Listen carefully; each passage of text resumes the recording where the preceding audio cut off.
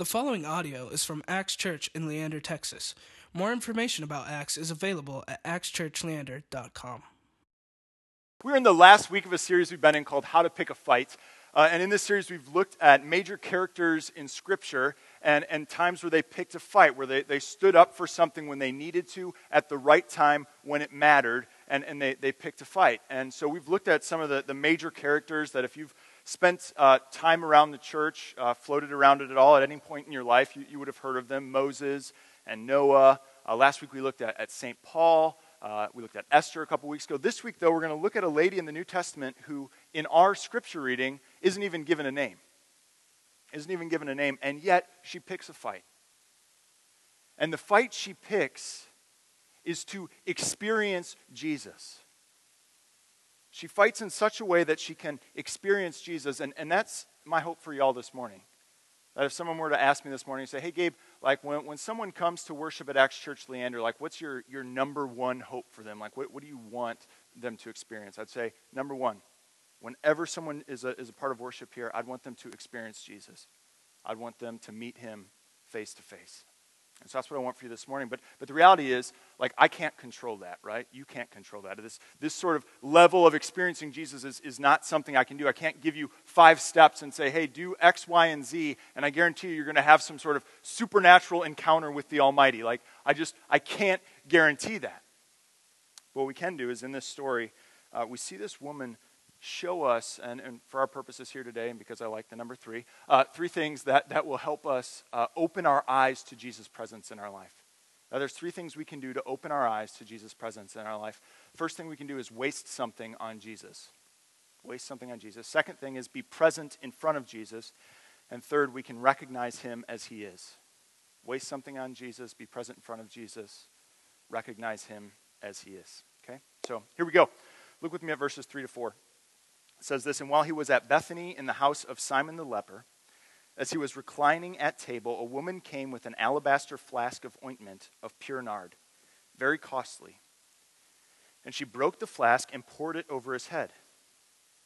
There were some who said to themselves indignantly, why was the ointment wasted like that? All right, so let's pause here. All right, so Jesus is eating dinner at a guy's house, Simon the leper, rough nickname, but hanging out there, and all of a sudden this lady comes in and breaks a jar open and pours oil on Jesus' head. Like things got weird, right? It's just a normal dinner party and this lady walks in and pours oil on Jesus. It's uncomfortable, right? Like what's going on? But not only that, we see that the ointment that this lady poured on Jesus was nard, right? And aside from being sounding like an insult you'd say to someone in the 6th grade, it was a very expensive ointment. It was made out of a plant called spikenard in northern India, and so they'd make this. And so they're in Palestine, 1st century. Travel isn't that great, right? And so this very expensive ointment to have. It was used for healing, and the text tells us in chapter 8 that it would have been worth, if you sold it, would have been worth 300 denarii, which was the equivalent of a common laborer's entire year's wages. So your average dude working would have made 300 denarii in a year. And that's how much this one jar cost that this lady poured on Jesus' head. And so when these folks see what she's done with this expensive oil, they say, what is she doing? Right? Like, what a waste.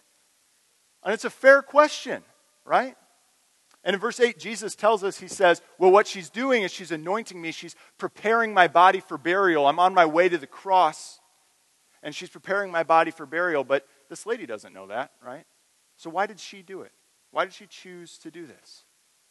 Why did she choose what was probably her most prized possession, her most expensive possession? Why did she choose to waste it and just pour it all on Jesus? I think maybe it's because it was incredibly expensive that she poured it all out on him. That because it was her most prized possession that she poured it all out on him. Like, I think maybe she was just so taken back by Jesus that as she saw his character and his wisdom and his strength and his compassion, that she was just so moved by this man that in her mind, the absolute best thing she could do with her most prized possession was to just pour it out on him. That was the best thing she could do because she was so moved by his presence. She sees Jesus and she wants to give him her most important possession. So this made me think about my most important possession. And if I'm honest, like, I don't think I really have an object I care that much about. And it's not because I'm especially pious, okay? It's not like material things. No, it's not because of that. It's because, like, number one, I don't think I own anything that nice, right? Like, I'm not like, must hang on to my Hyundai Elantra that's missing a door handle. You know, I'm fine. Lord, take it. The insurance money's much better anyways. You know, so like, let's do that. But secondly, I was thinking about this. My most prized possession is probably not an object, but I do have a most prized possession. It's probably not an object. What it is my time. It's my time, right? How I get to spend my time is probably what I value most. And if I have a theory, I'd say I'm probably not the only one that feels that way, right? That there are those of you out there, you put in your hours at work, you put in your hours at school, and then you come home and take care of things at home, and you're driving your kids to X, Y, or Z practice, and you have to fulfill the incredibly strenuous demands that your church puts on you, and you just got all this stuff going on. And time is just this incredibly important commodity. And so I've thought about that, and I thought about this scripture, and I thought, man, this lady wasted her most important possession on Jesus. What would it look like for me to waste my most important possession on Jesus? To waste my time on him? What would that look like? Well, I'd probably spend more time in prayer. I'd probably spend more time in his word. I'd probably spend more time resting in his grace. I'd probably spend more time investing in his people. I'd probably spend more time with my family. And I'd probably experience him a lot more. What would that look like for you? What would it look like for you to waste something on Jesus? And what would that be? To waste something on Jesus. Do you think that if you did that, you'd experience him more? Do you think you'd experience him more? I think you would. So God has blessed me with a lot of people in my life that have chosen to invest in me over the time and just pour their lives into mine. Just a bunch. And I don't know why. It's probably they're sensing like, that guy really needs the help, you know, like that sort of thing. And so that's happened. But there's this one couple from St. Louis who I've known for about the last 10 years. And I met them at a camp in northern Michigan. And over the last years, they've really poured into me. They've sent me encouraging messages. They've prayed for me. When I was living near them in St. Louis, they had me over for dinner regularly. Then in the last couple years, when we were trying to plant Acts Church Leander, when we were getting things up and running, and I was doing a lot of fund development just to get us off the grounds, they offered a very generous amount of money over the last couple years to help support our church and get us up and running. And when we launched our church a year ago, true story, the husband of this couple flew down from St. Louis to Austin for the sole purpose of being at our first worship gathering. So if you drove from South Austin today, way to go, but they got you beat, right? So that's what they did. For sole purpose of being our first worship gathering, and he even brought friends with him from the community. And I've always wondered why. Like I pondered this, I was like, why would you do this? Like, they've got their own kids who are actually friends of mine. Like, they do plenty of good stuff. I'm not like a poor orphan boy on the rough side of the tracks. You know, like why do this? Why have they chosen to essentially waste their time and energy and relational capacity and money in me? Why is that? Well, this past Friday, I was at a wedding in Dripping Springs, and the reception was going on, and this couple was there, and my wife and I were sitting next to them, and the best man speech started. And it was awful because they are always awful, right? No one cares about your inside jokes. We weren't there. Just, come on, we want to eat some cake, right? Terrible. And so, like, I'm trying to ignore this, and I was talking to the husband of this couple, and I asked him, I just said, why? You know, like, why have you invested in me over the years? And truth be told, I was expecting something to be like, well, you know, I just saw the spark of something great in you, and I wanted to help bring it out. That was not what he said, right? He just said, God told me to. He said, God told me to. He said, I don't know why or how, he said, but sometimes God just places in my life people in my life that I'm just supposed to invest myself in, and so I do. And he said, Gabe, every time I do that, I just get so much more back from God than I even put in. Now listen, this is a guy, he's a high-powered lawyer, been in more boards and in more important positions than I can shake a stick at, but as he's wasted his time on young fools like me, he's gotten to experience Jesus. He's gotten to experience God in his life. And so what would it look like for you to waste something on Jesus? What would it look like for you to waste something on Jesus? Do you think your life would be better? Do you think you'd see him more? I think you would. But now before you all get up and start doing a bunch of stuff and say, all right, let's go waste our lives on Jesus, we need to recognize something important about this woman. She doesn't just waste her most important possession on no reason. She wastes it in the presence of Jesus. She doesn't just do something. She does something in the presence of Jesus. Look with me at verses 5 through 7. These people, Jesus' followers, are complaining that this lady has done such a wasteful act, and they say this: "For this ointment could have been sold for more than 300 denarii and given to the poor." And they scolded her. But Jesus said, "Leave her alone. Why do you trouble her? She has done a beautiful thing to me. For you always have the poor with you, and whenever you want, you can do good for them. But you will not always have me." So these folks, these followers of Jesus, they get mad at this lady. And why did they do that? Because she wastes this ointment, right? Like, if she wanted to give Jesus her prized possession, they're all for that. Like, that's fine. Just give him the jar, right? Let him sell it, make a few $100, and then give it away to the poor. Wouldn't that have been like a way better thing to do? And it actually makes a lot of sense, right? Like, where are Jesus' followers getting this idea from? Jesus, right? Like, he talks about caring for the poor all the time. Matthew 25, he says, when you care for the least of these, when you care for the poor, you're caring for me. And yet, Jesus rebukes his followers. And he says, leave her alone. He says, why are you picking on her? What she's done is a beautiful thing. Now, why does Jesus defend this woman's actions? Verse 7. "The poor you'll always have with you. Whenever you want, you can do good for them, but you will not always have me." Because as much as Jesus cares for the poor, his followers can help them another time, but he's here now. He's present now. And it's as if Jesus is saying to his followers, don't get caught up doing a bunch of stuff and miss me. He's saying, don't get so busy doing good that you fail to see that I'm present, that you fail to see that I'm here, to simply recognize my presence.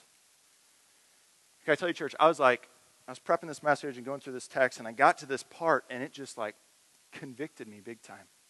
Because this is a trap that I fall into so easily, right? And this is a trap that I think our church can fall into as well.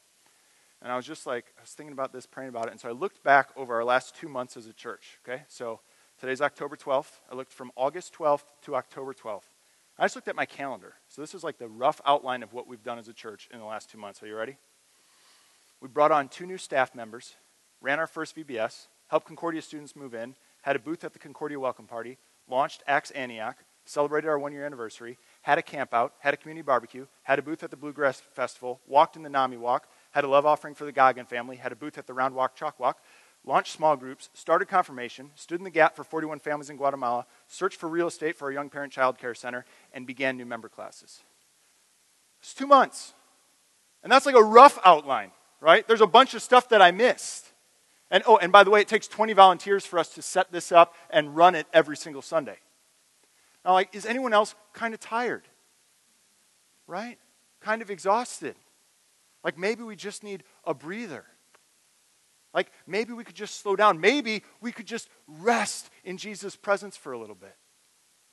Maybe we could just recognize that he's here and be okay with that, and that be enough, and not have to do a bunch of stuff right now. Maybe we could do that. And so next week, we were supposed to have a sending weekend where we go out in the community and serve, and that's a really good thing to do, and we're all for that, but we're moving it. And we're moving it to November, because right now we just need to say, hey, let's just rest. Let's just stand in front of Jesus, experience his grace. We don't got to keep moving. Jesus is going to build his church. We just need to slow down. And I'm absolutely convinced, I've been praying about it a lot, that that's the right move for us to do as a church corporately, to just breathe a little bit. I'm also absolutely convinced that that's the right thing for you to do in your personal life. To just quit doing a bunch of stuff, even if it's good stuff. Just slow down, breathe for a little bit, and actually be present in front of Jesus. Be present in front of your Lord and look to experience him. Take time to actually do that, and to really experience him, to seriously find actual comfort and actual rest in him. Just slow down and do that. Now, I can't promise it'll happen this way for all of you, but I think back to this time in my life. I was in my final year of seminary, and things were really stressful. I was interviewing with churches all over the country, and not to toot my own horn, but everybody wanted a piece, and so I wasn't sure where to go, and I was like, oh God, what do we do, and where are we going to land? And I knew I wanted to plant a church, but I didn't know where and when and how and who with, and so I was just really stressed out, figuring out, God, what would you have me do in this next chapter of life? I didn't know what to do. And so I remember I was doing dishes in our 492 square foot apartment in St. Louis, and I had this moment, and I just said, God, I don't know. And I just breathed, and I just said, God, I'm just handing it all off to you. There's nothing else I can do. I just have to hand it off to you and trust that you're going to lead the way. And it was this surreal experience where it was as if God told me, hey, Gabe, I love you. I love you. I sent my son Jesus for you. He went to the cross for you. You're my child. Everything's going to be okay. And I was just overwhelmed by God's love in this moment. I'm not ashamed to admit it. I got a little misty, okay? Got a little misty. And I remember Melissa came in, and here I am, misting. And she said, what's wrong with you? And I said, babe, God loves me. He sent Jesus for me. And I don't remember what she said, but she had to be thinking you just went through 8 years of theological training, and you're just now realizing this, But of course, I wasn't just realizing it, right? I knew it. I knew it up here. But in that moment, it was I was internalizing it. I was experiencing it. And if you've been there, you know what that's like. If you've been there, you know what that's like. There's nothing like it. It's like a child and his father going for a walk. Now, a kid knows that his dad, if he's a good dad, loves him. Objectively, the kid just knows that's true and is going to care for him and would do anything for him. But you can imagine the father bends down and hugs this kid and whispers in his ear and says, I love you through thick and thin. No matter what, I am with you. I'm going to care for you. This kid who already knew that, in that moment, is going to have a pretty emotional response, right? Have you ever been there with God? Have you ever experienced Jesus' presence that much? That is just a reality that you could touch. And has that happened to you recently?